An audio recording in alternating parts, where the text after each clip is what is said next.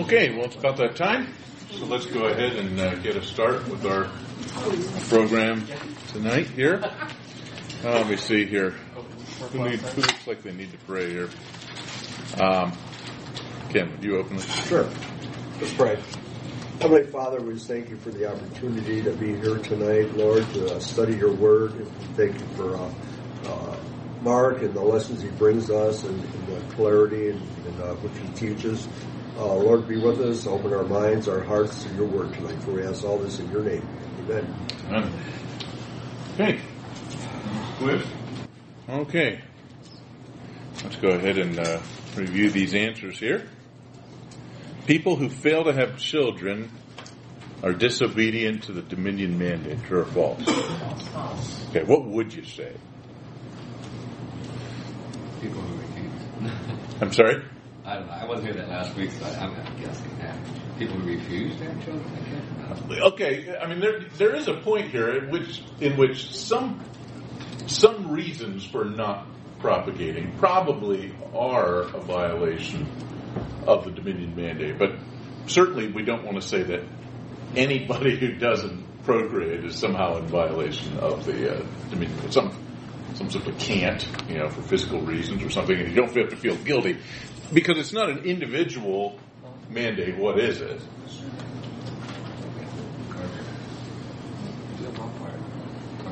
Yeah, it's a corporate or racial.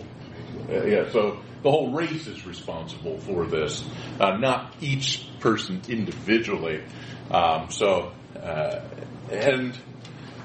would argue that we've succeeded in filling the earth, but as we suggested last week, that's probably not the response we should take. That there is a responsibility to continue to fill the earth, and even perhaps to take something of an inflationary view of human population in general. Okay? Thoughts? Any questions? Okay. Mankind's obligation to work is a result of the fall and the curse. False. There's really no explanation there other than that. Adam was there tilling the garden and working hard, subduing the earth and ruling over everything that lived and moved and breathed on the earth. That was his responsibility before there was a fall, before there was a curse. Curse makes things difficult. So work does become more difficult as a result of the curse. But the work itself, work proper is part of the expectation that God has of all persons in every age. And so we shouldn't run from it. Number 3, in view of the Dominion mandate, the church has a responsibility not only to carry out the Great Commission, but also to address social problems like the abuse of the environment, disaster relief, and other sins perpetrated in the natural realm. Okay. How would you make it true? I think you're supposed to help people that are in need. Okay. There's one word that you can change. Do you think it's the obligatory part of it, like where responsibility the church? Yeah. Okay. Yeah. So what word should I put in there? An individual. Yes. Humanity in God's image have the responsibility to address social problems like abuse of the environment, disaster relief, other sins perpetrated in the natural realm. So I think if we just change that one word, it suddenly becomes true. Okay, and so I think and what we tried to sort of stress last time is not that it's bad to do those things, but it's bad to make that the mission of the organized and institutional church, because history has told us over and over again when the organized church has delved into those kinds of things, there's tremendous distraction that always takes place, and what suffers is the gospel. Okay, and so you change that one word, makes it great. So again, I'm not trying to say don't do those things. It's just not as an organized church. Yeah. What about some of these programs that church sponsor, like for the homeless, feeding the homeless? Yeah. That kind. Those are good things, but yeah. That's not many times these people are not even responsive to the gospel. They're just there to... Yeah, well, a couple things we can say. One, there is something of a muddy middle ground when we're talking about the kinds of things we can do in order to create opportunities for the gospel. Okay, and there's always going to be debate on that, how far one can go or such. I'm inclined to think that spending large sums of money in order to have opportunities for the gospel probably is not generally the best use of resources. To all kinds of funds and foods and all of that. But obviously we are having events. I mean, you've got events here. You've got golf outings and Cloud King dinners, and I don't know what the girls do, but you're doing things in order to create opportunities for the gospel. So and there is that muddy middle ground, and that's in the middle there. But the idea of the church assuming the responsibilities to, say, feed the generally hungry does not seem to be part of the mission of the church. That's a civil responsibility. First line of defense if somebody's hungry is family. Second line of defense is your neighbors. Okay, I think a third line of defense is the organized conglomerate which we call human government. Okay, I don't think the church fits in that properly. And when we attempt to, take over civil kinds of responsibilities, inevitably the gospel suffers. So, obviously, if you're going to do that for the poor in your midst, you've got ample biblical warrant for that. Okay, but as far as sort of doing that generally for those without, there does not seem to be much of a biblical precedent for it, and historical reason to hesitate. So, last question then, and sort of fed right into that. Which of the following was suggested as the best approach to the relationship of the church to culture? I'm sorry? I said D, Christ transforming culture. C would E. Well, we've got a lot of answers here. Well, I'm glad we didn't have any of the A's and E's, because those are the polar extremes. Okay? The Christ of culture approach is basically anything that the culture does, you can sort of use to win them, because culture is good. If you want to have a survivor night for instead of church, that's well and good. I mean, it'll get people in. Expose them. No. Okay, the Christ of gospel. The Christ against culture is sort of the opposite. We sort of said that's sort of like the Amish approach, where you just completely cut yourself off from culture at all on the basis of the fact that culture is bad. So therefore, we should, put a wall up between us and that. And of course, that's problematic when we're trying to share the gospel if we have no contact with unbelievers, among other things. But then those three in the middle probably are the ones that are the hardest to distinguish.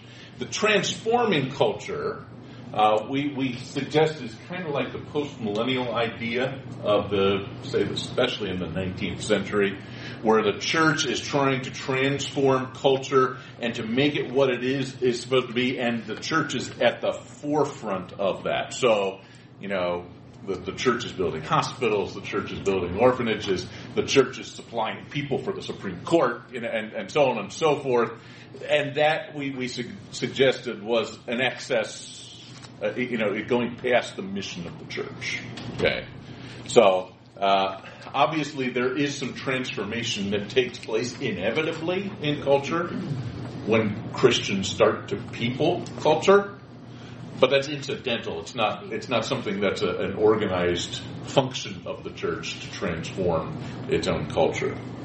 The above culture we had suggested was kind of like the Roman Catholic approach, where the idea is to bring as many people under the aegis of the church as possible. particularly through baptism of infants, catechizing small children. So get as many people into the building as possible, under the auspices as possible, and then sort of nurture them into the faith.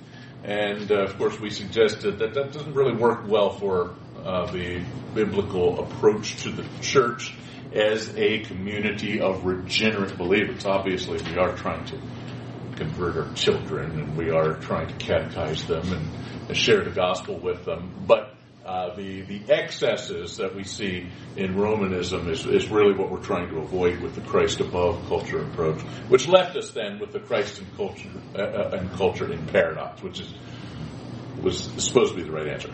So, letter C.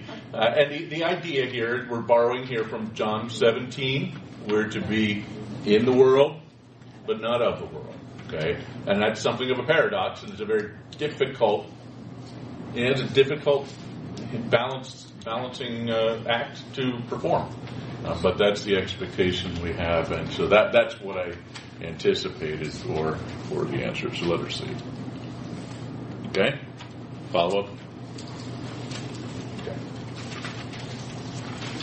Okay. With a bit of luck here tonight, we might be able to finish this first section. I do have a question. Yeah. Sunday, one of the single ladies at the church, they listened to the podcast, and they felt like you were saying she's never been married, never been asked, and she felt like the way she was listening to the class that it sounded almost like she was sinning because she wasn't married. That's what she said. No, I did try and sort of stave off that, but I probably didn't do it as successfully as I wanted to. Obviously, one person cannot determine of themselves to marry. Obviously, men have a little bit more of a, in some sense, a say, at least in our culture, probably less so than it used to be, but where men are sort of the arbiters of marriages. So my comments are probably directed more towards those who are able to effect that. At the same time, I think there's also a tendency, men and women alike, in our day to postpone. And I don't think we want to be part of that sort of movement to postpone marriage or have experimental relationships leading up to marriage. These are the kinds of things that I think are destructive of the Dominion mandate. So no, it's not. Yeah, we see in Scripture there are some people who are single and with God's blessing, and we also have people who are single for no reason of their, no fault of their own. They have, they've not been able to find the person, or that person's not found them, as the case may be. At the same time, I don't think we should be trying to avoid it either. And so, maybe I didn't. I know it's a sensitive topic here because there's probably more women in the world who want to get married than men who will have them. So I do get that. At the same time, it's something I think that we as a society should do what we can to encourage this marriage and so forth. Okay. So point number 7 here on page 28, and my apologies to whoever it was who happens to be listening and is perhaps listening tonight. So point 7 here, the freedom of the will, talking about the doctrine of man here, and I just wanted to spend a little bit of time on that. We'll touch on this again when we talk to the doctrine of sin. The next 2 points, in fact, in our outline sort of are bridge topics to the our next topic, which is the doctrine of sin. It's hard to it's hard to divorce the doctrine of man and the doctrine of sin, because they're very closely linked together. But let's start here by talking about freedom of the will. Some of this is summary of what we've already said, so I'm going through it fairly speedily, but halt me if something here doesn't make sense or if you don't remember the discussion. First, we said man is a moral agent. Okay, that's part of the image of God in man. Volition is one of the functions of personality that mankind shares with God as part of the image. So man's endowed with the power to make ethical choices and to perform corresponding actions within God's created realm. And this agency is not illusory, it's real. This is one of the tensions, of course, that comes up with the freedom of the will. If God, in fact, is sovereign, do we really have any freedom at all? Because we're just going to do whatever He has planned for us to do. So are we just puppets in the hands of an angry God? No, we have free agency, and this agency is real. It's not an illusion. Secondly, mankind are responsible moral agents. God propositionally communicates to mankind certain responsibilities, obligations, consequences, and equips us with the conscience that communicates moral ought. And that's what a conscience is, right? Conscience is this mechanism with which God created us that give us a sense of moral ought. I ought to do this, I ought not to do this. So our consciences are alternately accusing us or defending us, Paul says in Romans. Okay? So it's more than just desire, it's a sense of ought, an awareness of obligation, and a corresponding awareness of God's approval or guilt in the face of actions. We find this very clearly stated in Romans 1 and 2. That, Paul gives this long list of sins that people commit and wraps it up by saying, and even though people know that these things are wrong, and they know that there's going to be judgment because of them, they not only do the same, but also give approval to others who do it. And then later on in chapter 2, there's a discussion here of the conscience that says that we have the law of God written upon our hearts, which lets us know when we are doing something right and when we're doing something specifically that is wrong. So we not only have agency, we also have a responsibility attached to that moral agency. We are also free moral agents, and we've taken a new step here. Responsibility, I say here, is predicated on freedom. If someone doesn't have freedom, you can't really hold them responsible for not doing what they're supposed to do or doing what they're not supposed to do if they don't have the freedom to do otherwise. Yes? I'm going to ask maybe a stupid question. Did we cover this section? Yeah. We did already? Yeah, I did. Oh, I'm sorry. Where did we end up? We ended 30. We paid all the way to 30. Oh, boy. Well, there we go. So would you go over that Murray quote on the bottom of page 29? Which was that? The John Murray quote on the bottom of page 29. Oh, okay, yeah. So, That's a mouthful. yes. Okay, let's I think now I remember now we ended with that. Sorry, I didn't remember that correctly. I'll make the day. Okay, so free agency does not conflict with divine certainty is our point that's being made. We'll slow down because John Murray is a little bit of a dense writer, but what he writes is just usually quite good. So what the point that we're trying to demonstrate by that quote here from John Murray is that human freedom and divine sovereignty do not conflict. Okay, so the difference between divine freedom and sovereignty, as we're defining it here, is that God, being sovereign, has freedom to act according to the dominant impulse of His nature.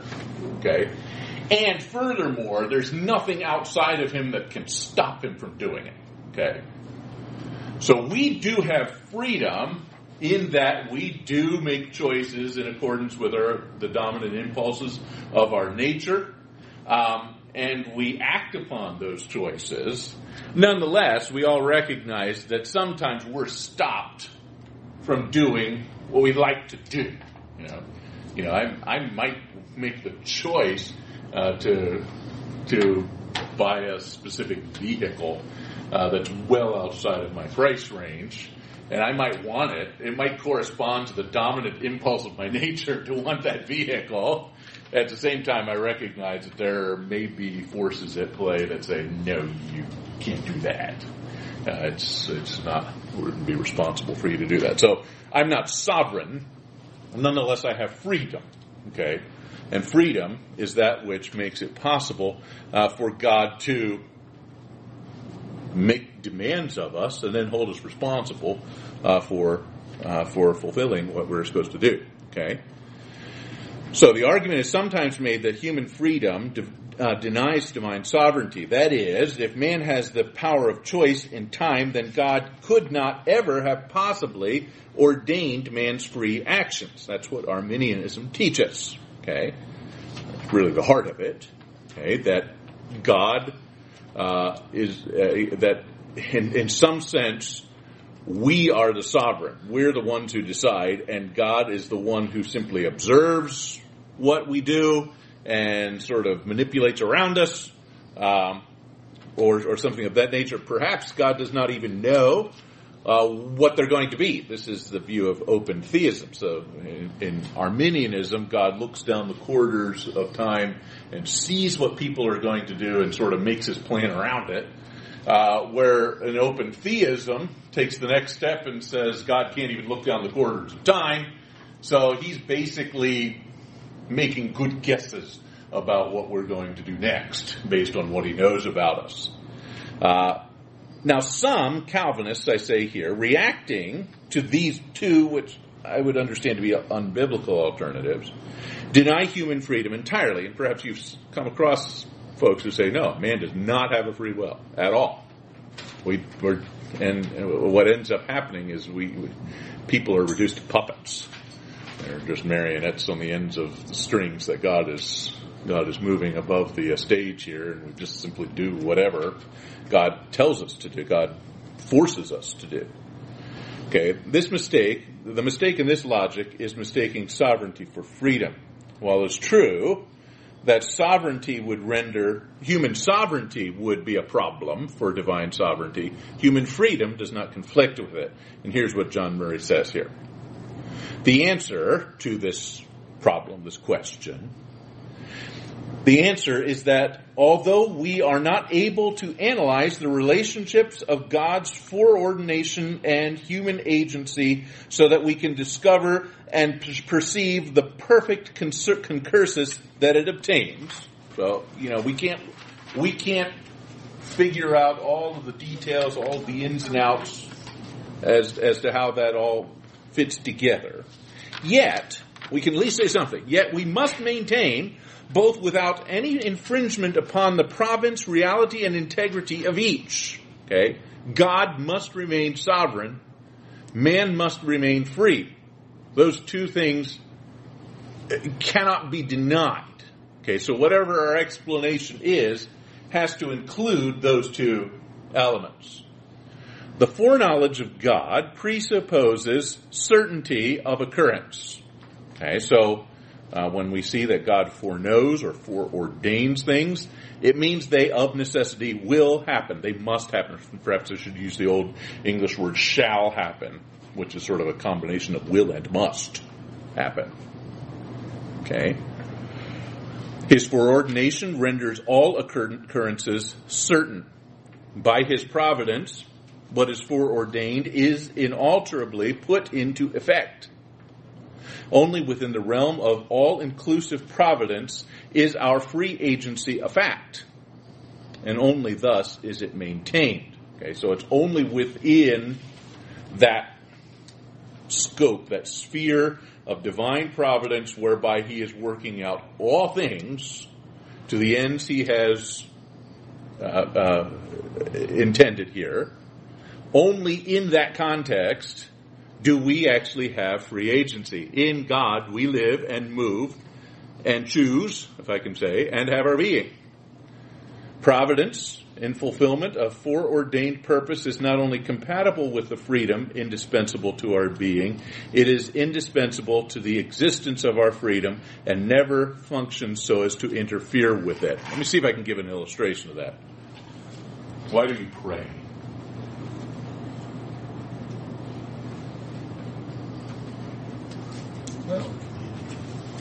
We should be thankful that we're here to exist for another day. So to express gratitude, but you're often expressing requests, right? Okay. What are you attempting to accomplish with that? You're trying to conform God's will to your own. Mm-hmm. Okay, but yes, yeah. I mean, you are trying to see where what God is doing and trying to live in conformity to that. But is that all you're trying to do? When you pray, are you just trying to change yourself? Mm-hmm. Well, you should be, but it's God's will. Yeah. Right. You should. Yeah. You should be. Your attitude and the goal of your prayer should be for you to say at the end of the day, "Thy will be done." But is that the only reason you pray? To change you? You want something. Okay. You want something. Okay. So you want something. Now, are you praying to change God's mind? You might be. Say if somebody's going to die and you don't want them to die, and you're praying that they don't die, and then they die anyway. Okay. Hoping that God will change his mind. But does God ever change his mind? No. Okay. So when you pray, you're not praying to perhaps you may be praying to change God's mind, but you won't. You're getting what you want. So when you pray, you're not praying to change God's mind. No. What you're doing is you're praying the desire of your heart. I would like a solution. You'd like a solution to a problem that you're I want a solution to the problem. I pray for so and so to get better, and I'm hoping they get better. If it's your will. If it's your will, right? But the fact is, you're praying the desire of your heart. Okay. Now, you're not trying to change God's mind.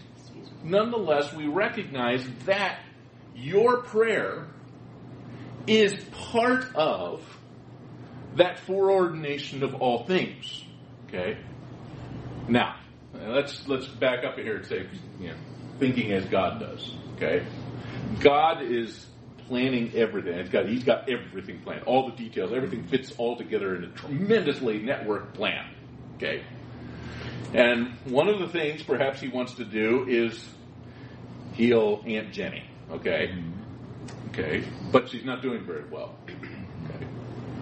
But he has ordained that she will get better, and he has also ordained in his sovereignty that one of the means whereby Aunt Jenny is going to get better is the prayers of God's saints. Your prayers. Okay.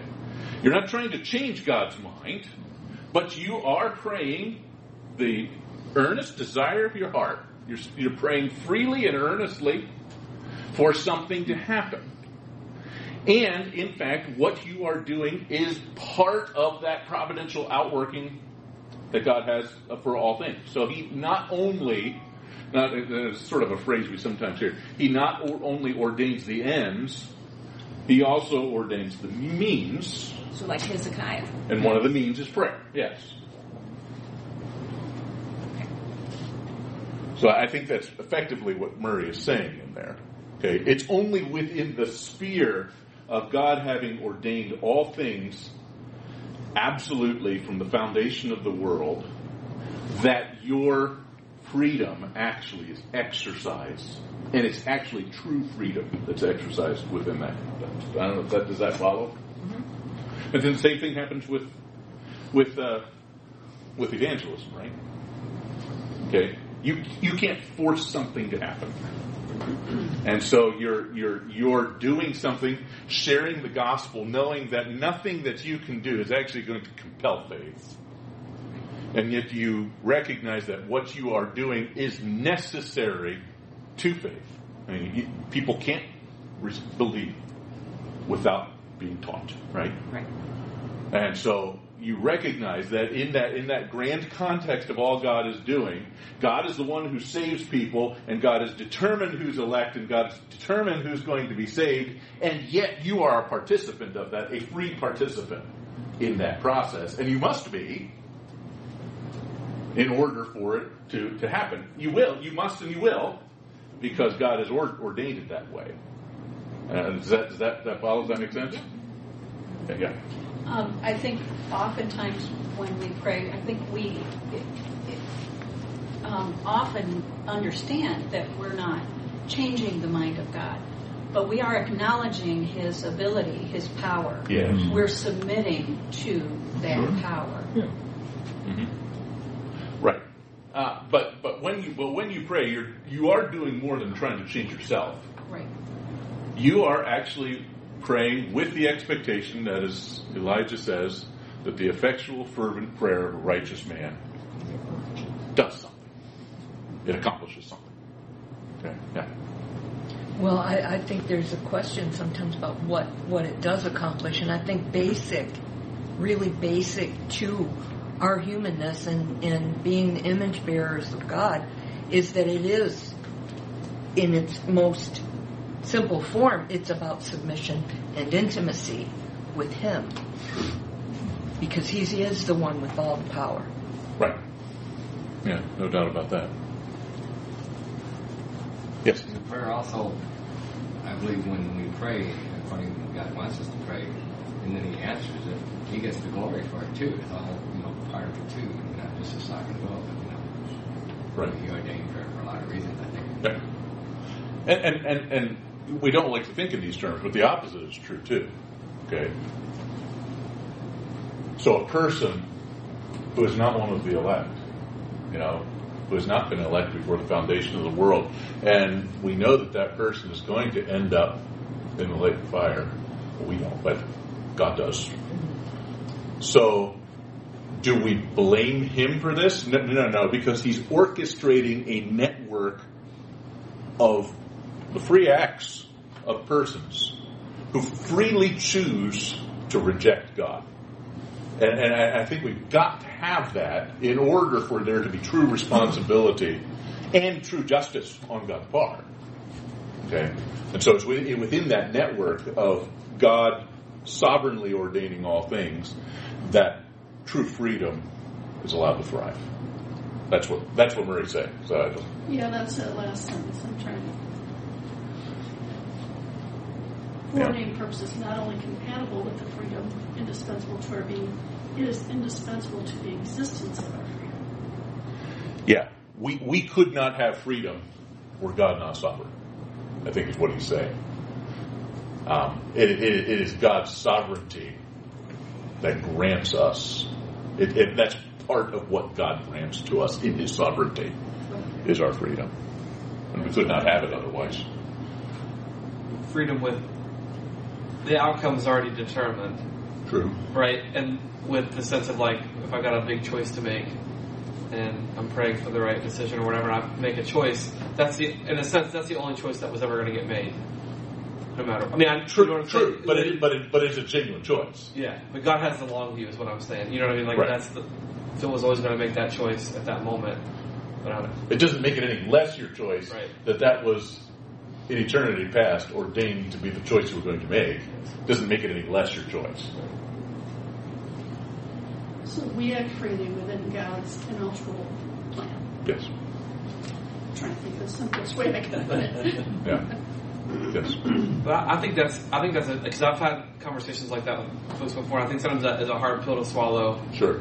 Especially for people who are like, wait a minute, I could have done the other thing, I could have done this, or I could have done that, or if God already knows what's going to happen anyway, what's the use of me praying? And I think that, the conversation we were just having, there's a lot more to it than just, I'm not trying to influence the outcome. Or if I can get 20 people to pray for this, then maybe they tip the scales in my favor. I don't think it, you know what I mean? I think sometimes that it's hard for some people to get over that hump. Right. And acknowledge that they don't have an influence on the outcome necessarily. Right. But once you get past the hump, the amazing nature of the providence of God just blossoms out to know that when you were driving down the road and that squirrel went, That's right. you knew which way you was going to go.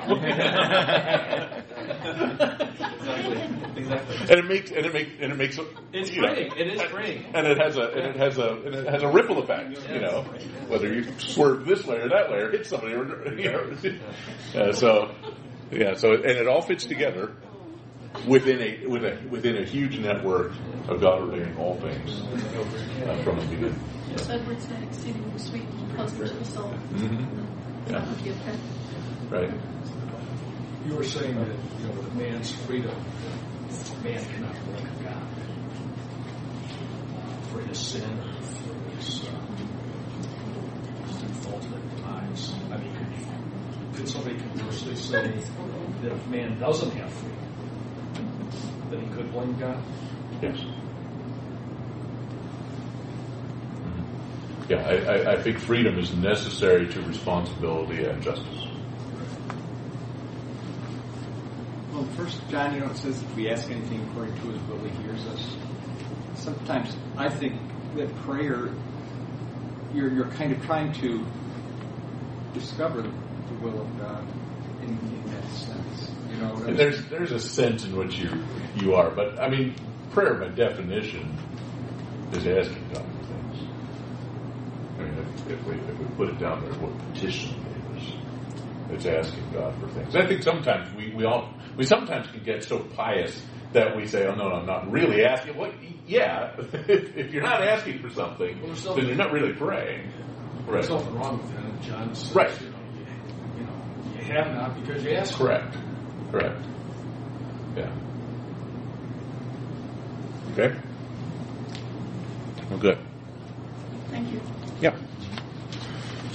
So now we're up to the fall of man into sin. We didn't get very far, but in my mind I did, because I thought we had to start 2 pages ago. So we got 2 pages done.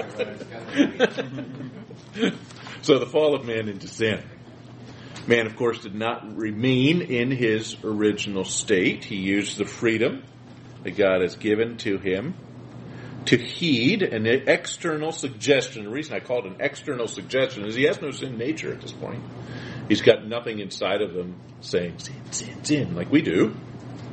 Okay, so it's an external suggestion here to violate God's moral decree. And as we shall see, the guilt for man's sin does not lie outside of men, however. It's inside of him. Adam and Eve sinned willingly and with full knowledge. Yeah, when they did get it, they ran with it. Oh, they sure did. Right. So let's see if we can't look at the test itself and the temptation. And as we do this, sort of keep in the back of your mind what's going on at the temptation of Jesus Christ, Book of John, right? Okay, because I think this is probably the closest place where we see the first and second Adam side by side in contrast, right? Okay, so we're going to be talking about what Adam does, but in the back of your mind, think about what Jesus does, because he does exactly the opposite at every point of what Adam does, because Jesus is our second Adam, our representative. Okay, so the test, firstly, the time of it. Don't know exactly how long the creation remained very good before it became very bad. We know it's at least day 8, because everything pauses on the 7th day, because everything's very good and there's a day of reflection, and it was holy. But since the regular pattern of God of walking and talking with Adam had been established in Genesis 3:8, we find that the language is such that this was something that he did routinely. God walked with Adam and Eve. Would have been marvelous conversations. You always wonder what exactly was said in those times, but he's having these conversations. So it probably was at least a few days after the creation. The absolute terminus ad quem for the temptation was the conception of Cain. Cain could not have been conceived in this perfected state, or else he would have been conceived and born a perfected child, and we know that didn't happen. So we don't know exactly how long that was. We don't know how soon it was that Cain was born. Seth was born when Adam was 130, but that was after Cain and Abel had grown to adulthood and apparently had populated the earth substantially already at that point. Okay, so sometime before the conception of Cain. And the test probably came shortly after the creation, because it's unlikely that God would have left them in this unconfirmed limbo state for a very long period of time. Perhaps we have as our example the angels, who were all also created very good. They had their own test. Satan had his test early on. He failed rather quickly and is confirmed. He becomes then one of the non-elect angels, and we would understand that the rest of the angels, took sides rather quickly. Okay, so probably we have the same kind of timetable. What was the purpose of this test then? Well, it was designed to give Adam experiential knowledge of right and wrong in the face of moral options. Okay?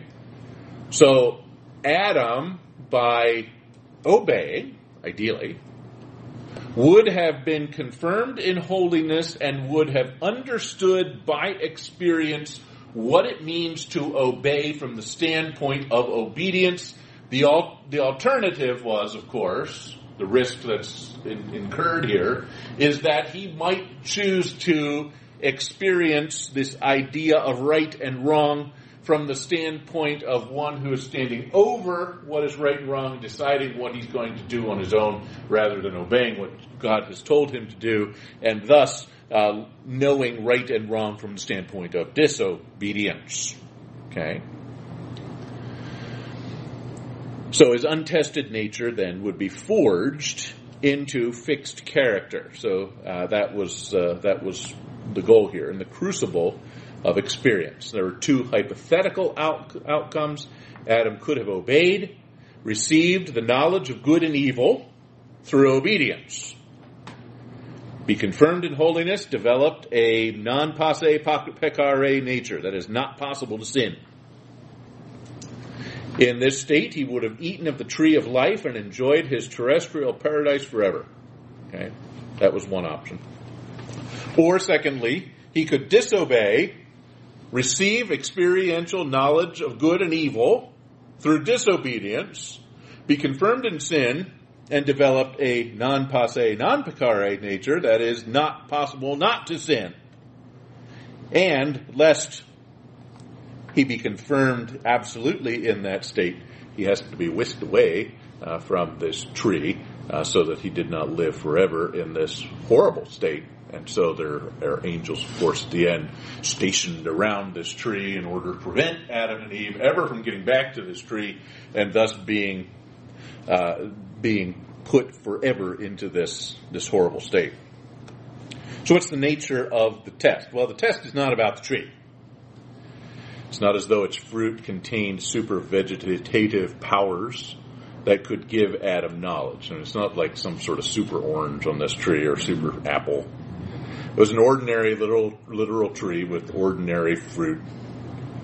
The knowledge of good and evil was not in the fruit itself, but in the act of eating the fruit. Okay, so that's where the knowledge of good and evil is, not because there was some sort of chemical in the apple that was going to give him knowledge. Adam and Eve had cognitive or descriptive knowledge of what good and evil were, but they had not experienced either. By opting not to eat, Adam and Eve could have gained experimental knowledge of the good by doing good, just as God himself had. Okay? He had experiential knowledge of good because he does good. That's why we call him a good God. Not only because he, in theory, is the standard of what is good and what is right and righteous and all that, but because he conforms to his own standard, he is a good God. Okay? But in this test was the inherent possibility that they might receive experimental knowledge of evil by doing evil. And so, incidentally, this promise that Satan gives to them that, if you eat this, you'll be wise, knowing good and evil, he was kind of right. That's part of the sneakiness, the cleverness of what he did. That was the test. Yes, you will become wise. You will know the difference between right and wrong, good and evil by experience. You just are experiencing on the wrong side. Okay? So what's the method here? Satan employs an ordinary snake as his mouthpiece. In the pre-fall state, apparently, snakes were equipped with great intelligence. It says here he was more crafty than the other animals. Okay, so he also apparently had some sort of erect posture based on the fact that after the fall he no longer had his erect posture but scurried about on the ground, slithered about on the ground. I mean, it's hard to know exactly what that is. I mean, I don't know if you've when I was in Tanzania, I was acquainted with the idea of cobras. They basically can go up and inch about on the last about foot of their tail, and they can go up like this, and they'll chase little animals and children, and they're going along like this. And so perhaps we get a sense of what the snake might have been like. I don't know. That's actually a terrifying way of thinking about snakes, but it made me look over my shoulder all the time when I was there. Okay, so apparently they had erect posture. So they were. I mean, the curse corrupted these snakes and made them these slithery, horrible creatures that they are today. The serpent's linguistic capabilities, however, should have been a tip-off here. She should have realized that none of the animals talk, but now this snake is talking to her. So she should have figured out something was wrong. And so what does this talking snake tell her? Incidentally, we don't have any statement here that this is Satan. We really don't have absolute certainty of who this is until we get to the book of Revelation, right? Where he's called the serpent, the serpent of old, Satan, and he's actually defined there. We have a pretty good idea, but that's where it's actually made certain for us. So the means is to first cast doubt. Did God really say? Okay, and that really comes ahead of each of the statements. He says, "Does God really say this? That you can't eat from any tree in the garden?"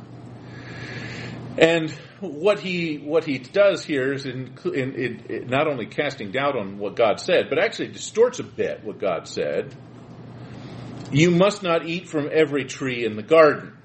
Now, in itself, this is not a lie. God had identified one tree that was not for consumption with the words, "You are free to eat from any tree in the garden except one." But Satan restated God's command in a very negative way. It sort of could be taken two ways. Does God say that you can't eat from every tree? It's like you can't eat from the one tree. God told you couldn't eat from every tree? Well, there's one. Okay? And so he makes it sound like God is being cruel by denying one tree out of thousands, but he makes God seem bad for denying them a tree. Genesis 3:5, God knows that when you eat of it, your eyes will be opened, and you will be like God, knowing good and evil. Again, there's truth here. By eating, Eve would have received experimental knowledge of good and evil. And in that sense, in some sense, that they would resemble God more. They would understand experientially what good and evil are, but the knowledge would not be exactly like God's, which is what he implies. The only way for her to have had the knowledge exactly as God had it was by not eating the fruit. Okay, so doubt first, distortion, and then denial. He says, you won't die. Well, God said, you will surely die. Satan says, you shall not surely die. Now, a case could be made for further distortion here because death is a complex concept here. And so it's not as though Eve just fell over dead in a physical sense when she ate the fruit. So there is perhaps a sense of distortion here because it's true. She won't die in that sense, but she will die. Okay? But probably Satan is just really flat out lying here by denying the truth of a direct statement of God. God said, "You shall surely die." Satan says, "You surely shall not." Well, that's a direct contradiction. So this is the sequence that he goes through, and the appeal here is very clever. Just as Satan's ploy with Jesus and with all believers today, Satan uses a threefold appeal to deceive Eve. Now remember, Eve and Adam here, neither one has a sin nature yet. Okay, they're very good, right? They don't have this bent to sin within them like the rest of us do. Everyone's been born with original sin. But Adam and Eve did not have that. And so how does Satan appeal? Well, if I can put it this way, and this is some phraseology I've learned, he appealed to her appetites, and her good appetites to excess. Okay, so first he makes an appeal to physical appetites and selfish lust. The good. Okay, it was good for food. Yes, it was. It was an apple. And it had nutrients in it, and it was good for food. And ironically, even in the eating of it, her body was nourished by the eating of it. This is exactly the command that Satan gives to Jesus, too. Command that these stones become bread. Okay, and there's a little bit of complexity here. Probably he's trying to say, use your divine powers in a selfish way here. Make these stones become bread. And of course, the appeal here to Jesus was much more severe than the one to Adam and Eve. Adam and Eve have been living in a garden in which all of their needs are immediately met. They had all the food they wanted, just not that tree. Where Jesus had been, he'd been fasting for 40 days. So you can imagine he's extraordinarily hungry. So the temptation for our Lord was even greater than it was for Adam and Eve because of the condition. This is also what we find Satan appealing to us today. We have the lust of the flesh. Okay? And, and that's the fact is that that's the complexity of it. You say, well, that's a fleshful lust, and in the right context, that's good. But in the wrong context, that's bad. And so there's that, and so Satan uses that confusion there to take us out regularly. Okay. Miss a page here. Yes.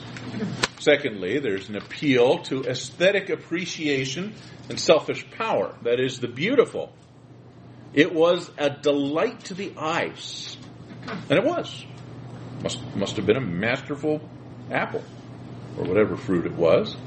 Probably bigger and more luscious and sweeter and more perfect than anything you can find at Kroger, or even if you went to that roadside stand in Fresno.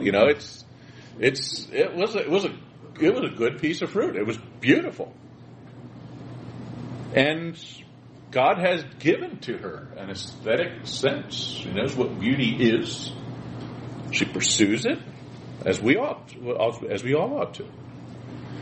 Same thing. Satan shows to Jesus all the kingdoms of the world, all these things that you can have, all the grandeur of the world could be yours.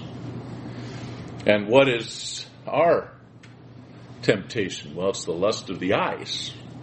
Okay, again, we can be compelled by something that is quite beautiful that's just not ours to have. It's not ours to take, and we envy, and we take, and we steal, and we commit all kinds of fornications because it was beautiful. And then thirdly here, there's an appeal to social acceptance and selfish pride.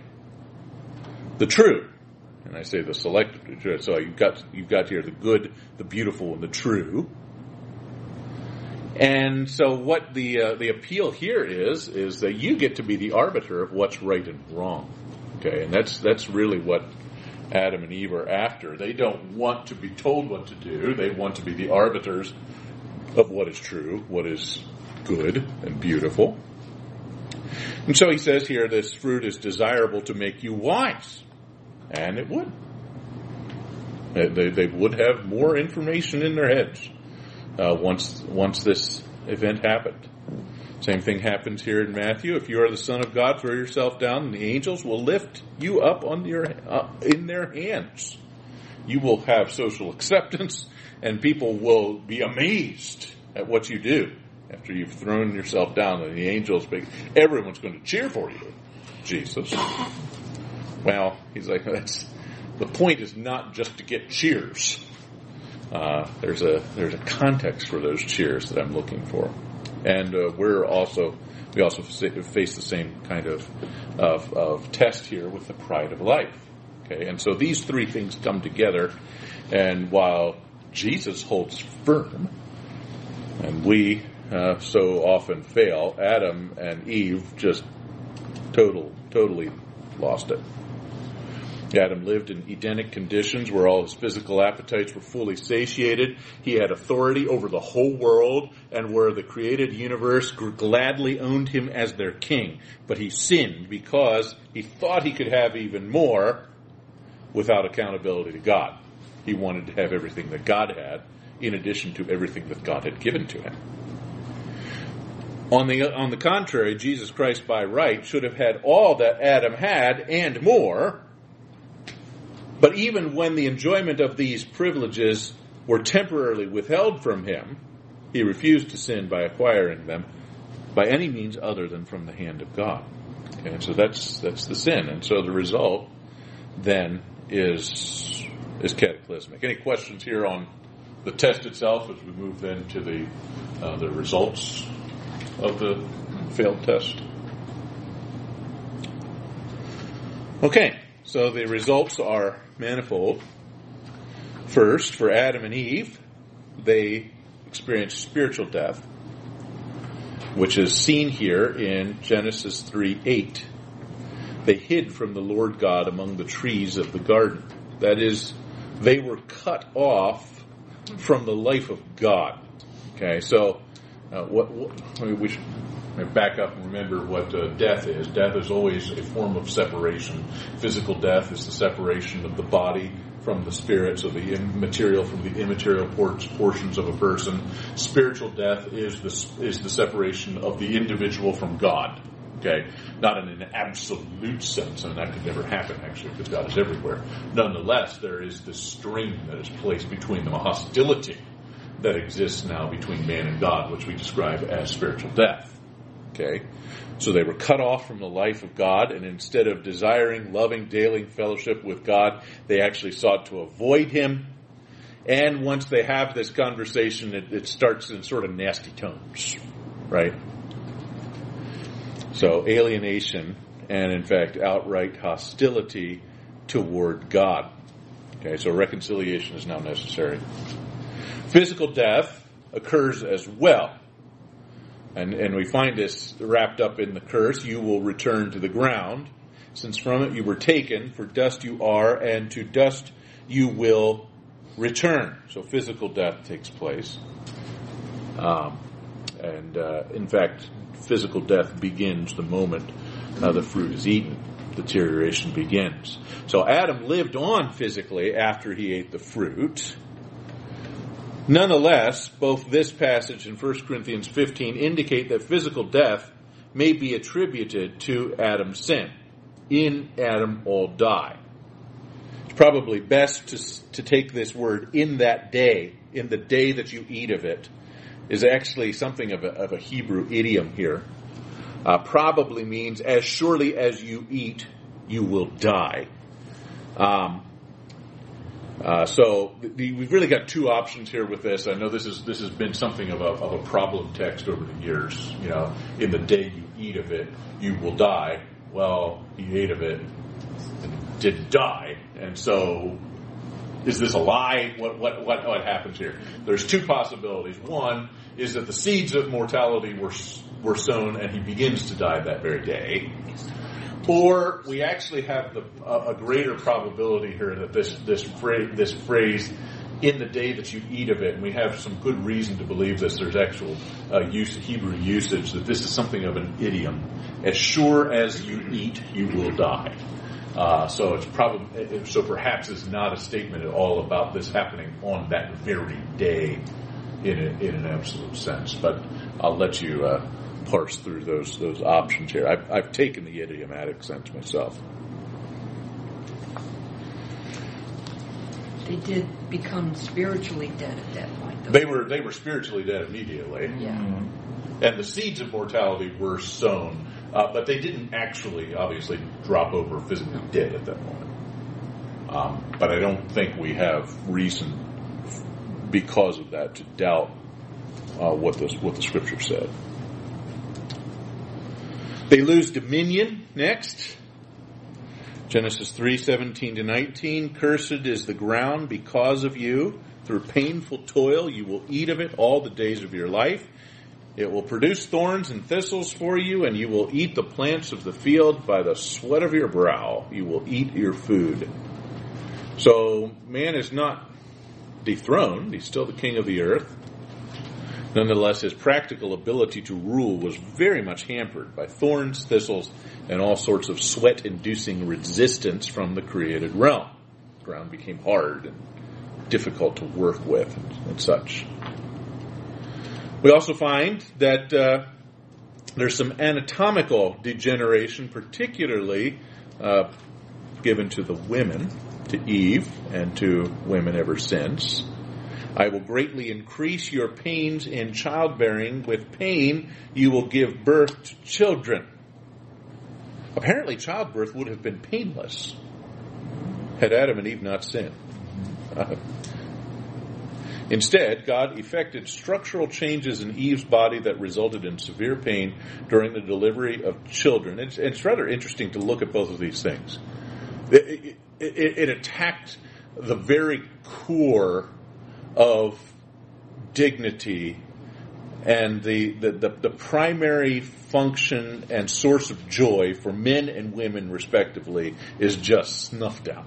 Okay, men should the idea, the implication here is that men specifically should find great dignity and great delight in going out and doing some hard work and feeling those muscles work, and it's just, that's how men find their great dignity and place in society, or ideally, and women are to ideally find their place in society by giving birth to children and perpetuating the race. I mean, they're the ones who they rock their hand, rocks the cradle, and rules the world, right? And that's where both men and women should have had the greatest sources of delight, and it's made miserable for them both, right?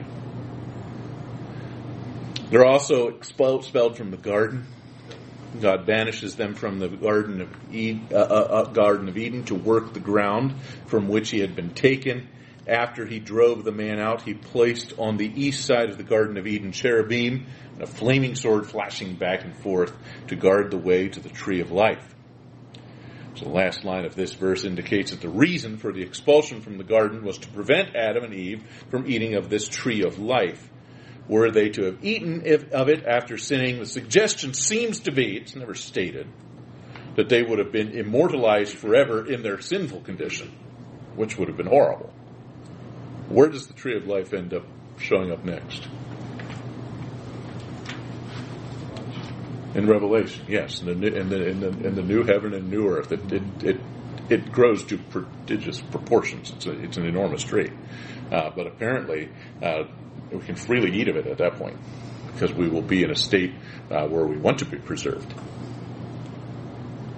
And then there's a relationship change between Adam and Eve. Your desire will be for your husband, and he will rule over you. There's some debate as to exactly what's meant by that, but probably what we have here is a statement that Adam's natural leadership becomes impersonal, impassive, even abusive. Okay? And, perhaps some of you are women say, yep, that's the way he is, And Eve's natural submission gives way to perpetual resentment, independence, and lust for the acquisition of functional equality with her husband. Okay? And so now the men are saying that's right. So this is the source of all the tensions, or a great many of the tensions that exist in marriages today. These tendencies feed each other and account for nearly all marital problems in the world today. Okay, so all of this happens because they sin. And then the human race also suffers, okay? In addition to the perpetuation of these factors, in the previous section to the descendants of Adam and Eve, all mankind also suffers the possibility of eternal death. That is, the irrevocable confirmation of spiritual death for those who fail to exercise faith in God. That's looming out there. We are all born in a state of spiritual death, and that could be made permanent. I mean, we are in a very precarious spot when we're born, because this condition could be rendered permanent at any point. The imputation of Adam's sin, guilt, and a capital sentence are extended to all of us as well. Through one transgression, there resulted condemnation to all men. And the genetic inheritance of sin pollution as well. We're going to talk about the distinction between these. There's imputed guilt and inherited sin nature. These together come together to form what we sometimes call original sin. Okay, the imputed guilt of Adam, the inherited corruption that is inherited, and those two combine together to give us what we call original sin.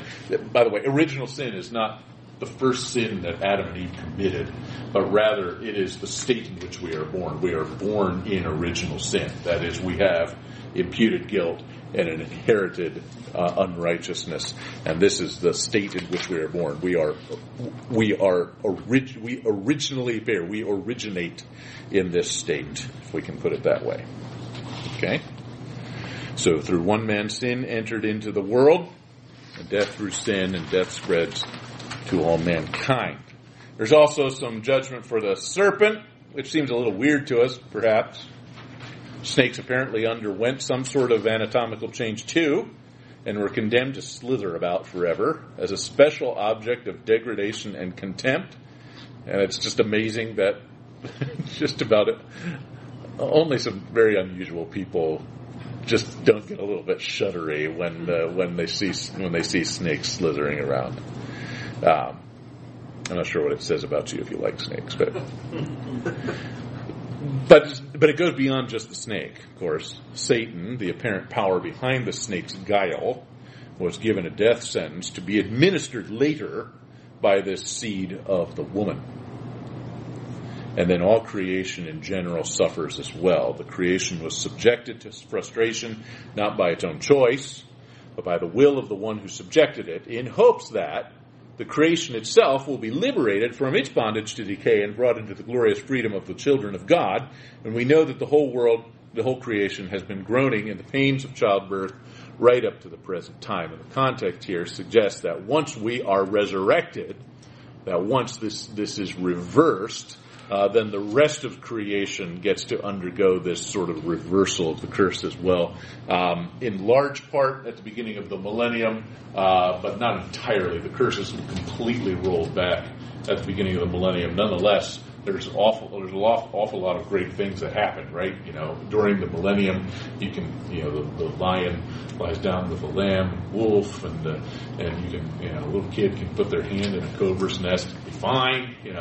They will not harm in all of God's holy mountain. So there's something of a peel back of the results of the curse, but that's then made complete at the beginning of the eternal state. So thorns and thistles were introduced into the plant kingdom. Apparently were not there originally. And death was introduced into the animal kingdom as well. In all probability, carnivorous instincts begin to affect animals as well. Okay? So we end this section in rather down note. okay? Because we're going into the doctrine of sin next, and hopefully we see that there is a light at the end of this tunnel. And I know this may not be the most exciting thing you've come for, is to talk about sin. Nonetheless, we don't know ourselves and we don't know our proclivities, then we're always going to be vulnerable. So I think it's a good thing for us to study. So that's be our plan starting next week. Any final questions here? Okay.